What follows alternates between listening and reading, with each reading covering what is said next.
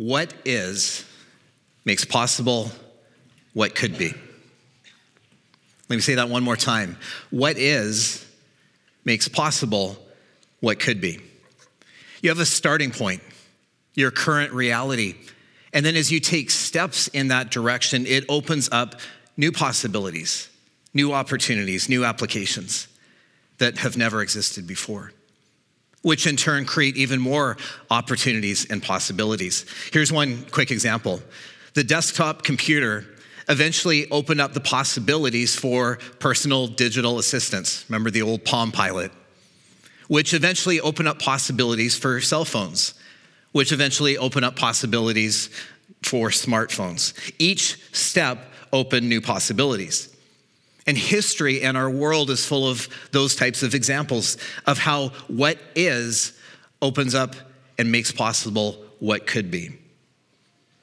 So what does that have to do with Easter and the story of Jesus' resurrection? Well, the short answer is everything. It's been said if Jesus' tomb is empty, then everything changes. Jesus' resurrection is the single greatest, most significant event to ever happen in our human story and experience. And if the starting point for Easter is an empty tomb, then that means all sorts of endless possibilities can come from that moment into our lives and into our world. Today, in this moment, when Jesus makes the declaration, I am the resurrection and the life, that reality and truth changes everything. Easter isn't just celebrating a past event from 2,000 years ago. And Easter isn't just a belief in what will happen in an afterlife. But Easter is about the reality for us today. And because of that, Easter carries within it this hope and reality that says how you live your life now really matters. That a different kind of life, an abundant and full life, is possible because of Jesus' resurrection. The story of Easter is about holding on to that hope and experiencing that hope and life right here, right now, in the midst of whatever situation you're walking through. I need to pause for a moment just to acknowledge my own current reality. I don't know the extent of what you are walking through here today, but I know I desperately need to experience resurrection, life, and hope for myself. Some of you are aware that over this last year, our family has walked through an overwhelming amount of trauma, grief, and loss. From my dad's passing in the fall to the murder of a family friend. And we've also experienced a number of significant mental health challenges that have been navigated. So much has been thrown at us. And to be honest, we're still walking through a lot of it right now. Been too many tears to count. Too many sleepless nights. Too many moments of darkness and grief that are surrounding us. And because of that, if I'm completely honest, it's felt like the absolute worst time to write an Easter sermon about hope and life and new possibilities. And yet it's perhaps also the best time to write an Easter sermon about hope and life and new possibilities because it is leading me back to Jesus. It's allowing me to rediscover resurrection life and possibilities, even in the midst of a lot of tears and messiness and uncertainty.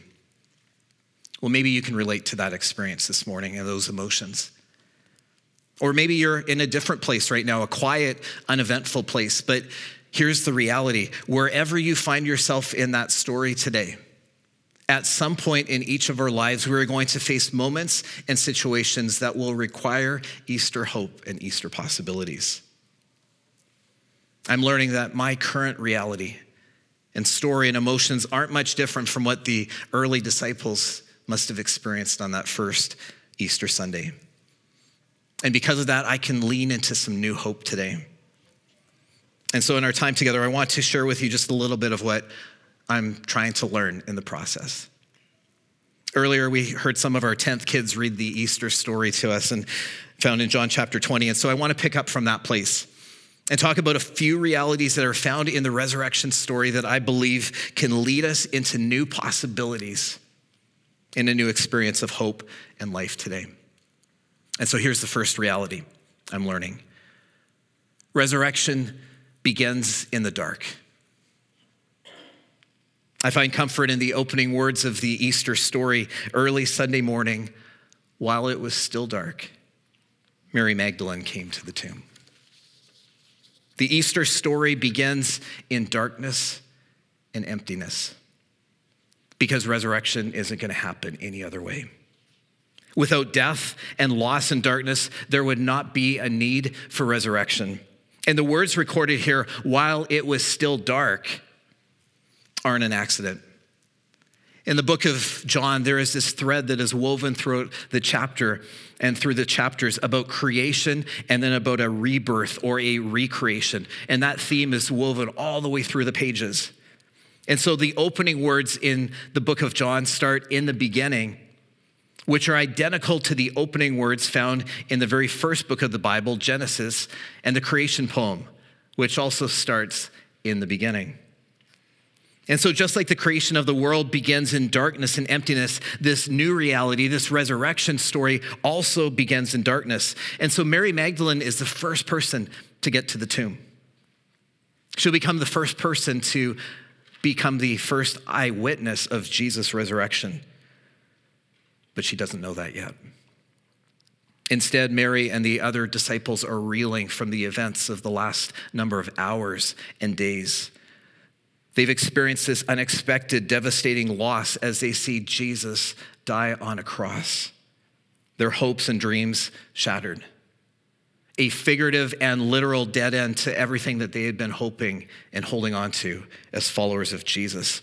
They certainly weren't envisioning new possibilities that could come out of their current reality. And so the only thing we know here is that Mary shows up at Jesus' tomb. She's alone. She's afraid, numb, grieving, shattered. The darkness of the day around her matched only by the weight of what she is carrying. There is a rawness to the Easter story. So many emotions that are found in the recorded words, but also in between all of the other words. And I'm sure Mary is feeling this disorientation and uncertainty as she navigates the shadows and darkness around her and comes and shows up at an empty tomb. I can find myself in Mary's story. And I'm sure many of you can do the same. Maybe it comes from feeling the weight and darkness of a personal situation that you are walking through right now. Maybe it's a struggle that you're battling or questions you're asking. Maybe you're feeling the brokenness of what your friends or coworkers or neighbors or people around you are carrying. Maybe you're feeling the heaviness and pain of the world and the situations that are happening all around us. And boy, can it feel dark. But I want you to hear this. Darkness is also the starting point for resurrection, the birthplace of Easter. And that reality that resurrection begins in the dark is something good and hopeful to lean into and to grab hold of today in this moment. Here's the second reality I find in the Easter story, what I'm beginning to learn in my own experience. Resurrection is found in the dirt and messiness of life. While Mary is standing at the tomb, she hears this voice from behind her. It's Jesus, but she doesn't recognize him. And then we read these words. She thought he was the gardener. Mary thinks Jesus is the gardener. And that is such a beautiful thing. We're not told the reason why Mary thinks this, but I love how author Nadia Bolz-Weber imagines it. She writes, when Mary Magdalene stood at the tomb, she didn't encounter some perfected, radiant, glowing Jesus that morning. Seriously, no offense to gardeners, but Jesus couldn't have been looking all that tidy and impressive if Mary mistook him for a gardener. And she goes on to say, I like to think that Mary Magdalene mistook the resurrected Jesus for a gardener because Jesus still had the dirt from his own tomb under his nails. And so just as the creation poem and the Easter story both begin in darkness, we see another connection here between a garden and a gardener. In the creation story, God uses the dirt and dust from the ground, and he shapes it, he forms it, he plays with it deep in the ground. And eventually it becomes people. And he breathes his life and spirit into them, and they become living. It's a resurrection story. But it starts with all of this ordinary dirt. And you know what? Dirt's messy, right? Probably shouldn't have done that. No. It's messy, but it doesn't end there. God builds from that place of messiness. He opens up new possibilities, new life. And I love it that God looks at dirt and he says, I can do something with that. What an amazing thing that is. And I think that's why we're told that Mary mistook Jesus for the gardener, because the God of Easter is a God who still has dirt underneath his fingernails. A God who steps into our world in this unimpressive way. Jesus born in a dirty stable.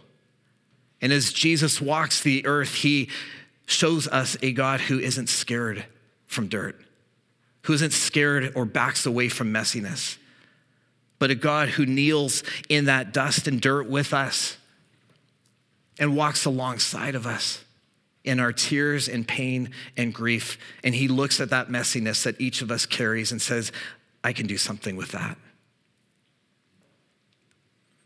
That reality, that resurrection is found in the dirt and messiness of life, is something good and hopeful to lean into in this moment, because it can create all sorts of new possibilities and hope for our lives.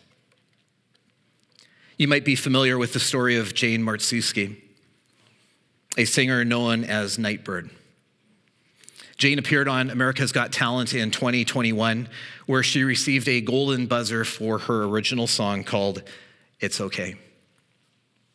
During her audition, Jane shared a bit of her story that included receiving a terminal cancer diagnosis, followed shortly thereafter by a gut-wrenching divorce. Her blog fills in more of her journey, and if you ever get a chance to find it and read it, I want to encourage you to do so, because her writings are so profound and inspiring. Sadly, Jane passed away 2 months ago, but she's left an incredible legacy through her Christian faith and her songs and her writings. But I want you to listen to something she wrote just a year ago, because it speaks to this reality of Easter dirt, and that resurrection is found in the dirt and messiness of life. Here's what she said. Most people never think about breathing, but I think about it a lot. There was a time when there were too many tumors in my lungs for the doctors to count. Knowing the number wouldn't have changed the outcome. I was running out of room for air.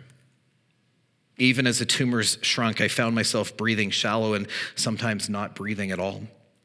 The tumors were getting smaller, but the grief was sprawling out. I don't think it's meaningless, the story that says God sculpted us from clay. Of all the things he made, humankind was the first that God touched. The first breath we tasted was his exhale. I don't think it's meaningless that the first time humanity looked up at the eyes of God, his hands were dirty and he was close. Maybe we missed it. What God showed us when he first introduced himself, that he will crawl in the dirt to be near us, and he will fill our lungs with air when we don't know how to breathe.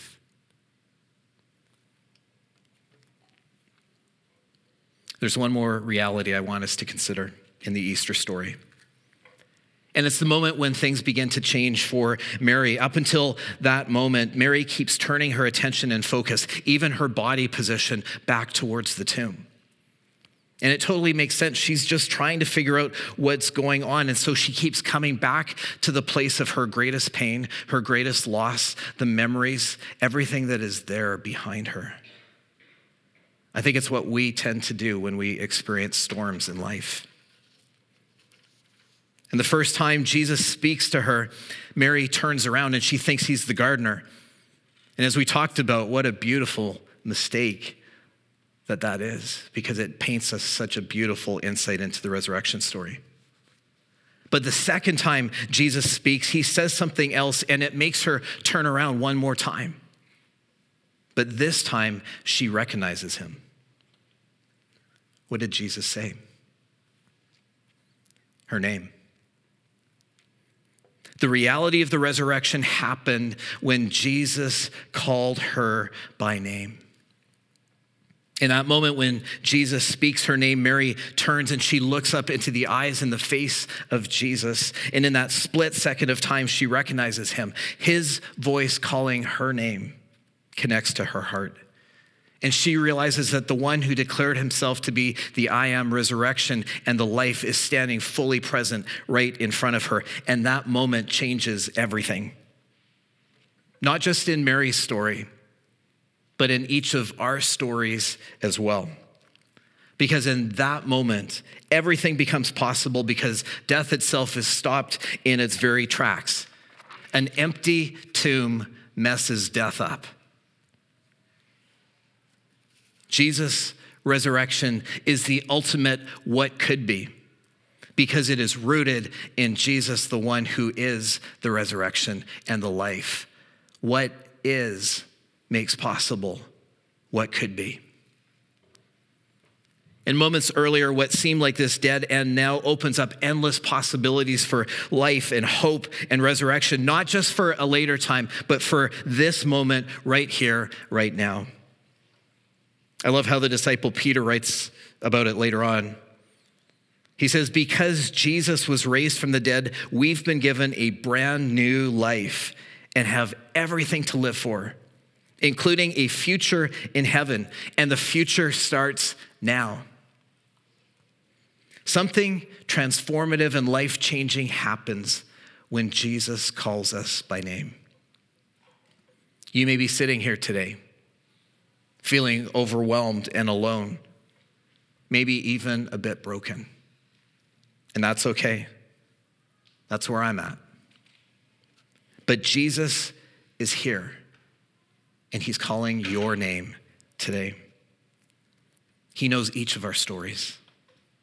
He knows each of our situations that you and I and those around us are walking through. Jesus knows what darkness and grief feel like. And he willingly gets down into the dust and the muck and the dirt of our lives and says, I will be with you in that. And he's here calling your name and calling my name today.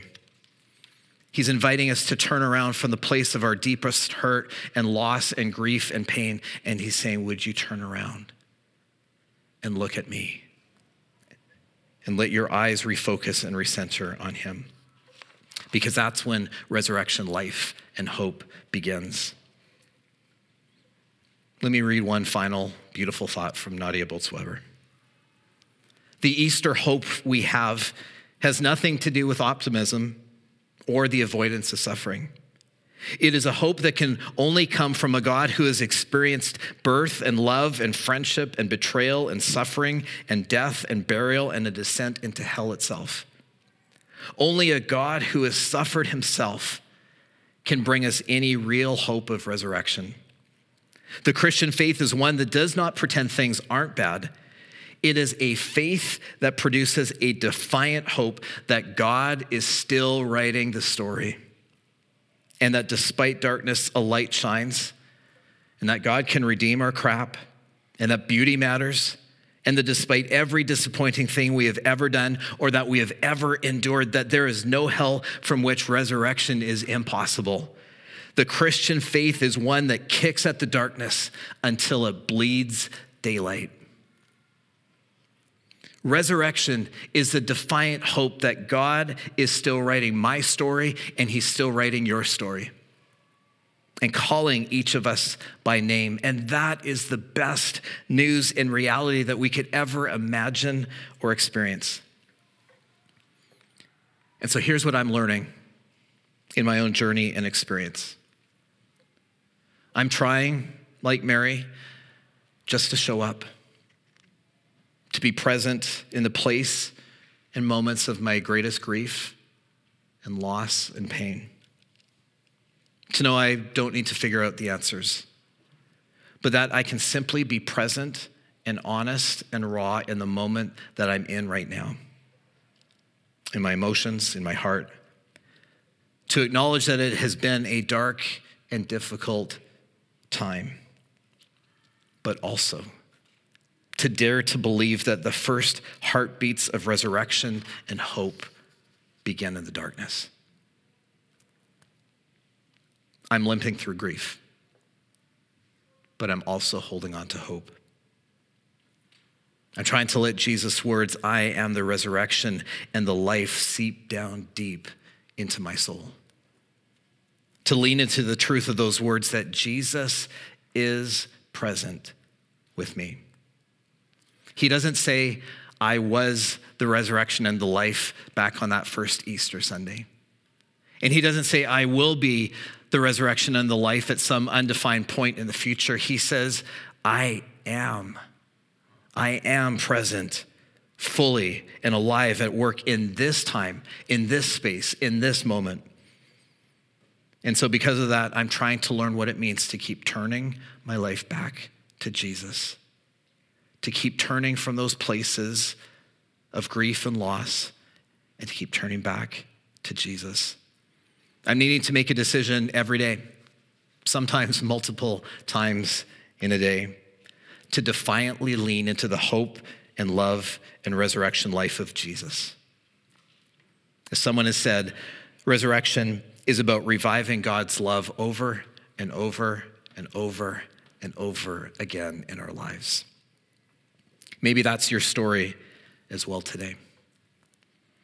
And so the invitation this Easter Sunday is to turn your life towards Jesus. To know that Jesus can take the dark, messy, empty, broken, painful places of our lives and breathe new life and hope and breath into us.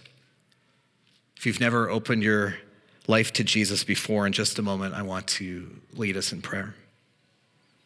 I know there are many of us here today who need to lean once again into our own relationship with Jesus, to hear our names spoken again, to feel his resurrection breath come and fill us from the inside out, and to know that that future hope of resurrection can actually start now. Let's pray.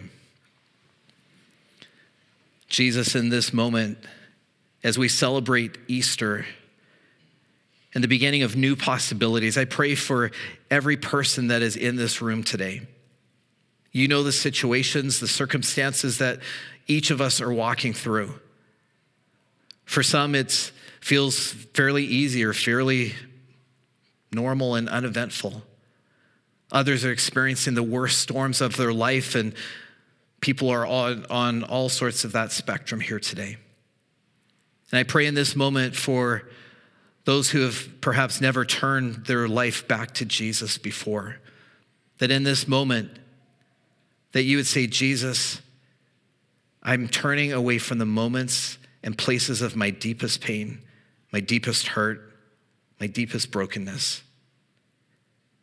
And while I don't have it figured out, I am trusting and deciding in this moment to turn and to face you. And I invite you to come and to begin that relationship with me and to come into my life, changing me from the inside out. And for those of us who in this moment need to once again be reminded to turn back to Jesus, I pray that in this moment we would remind ourselves, defiant hope, that God is still writing our story. And so would you come in this moment, Jesus, continue to speak our names, that we may turn and look you in the face. In Jesus' name, amen.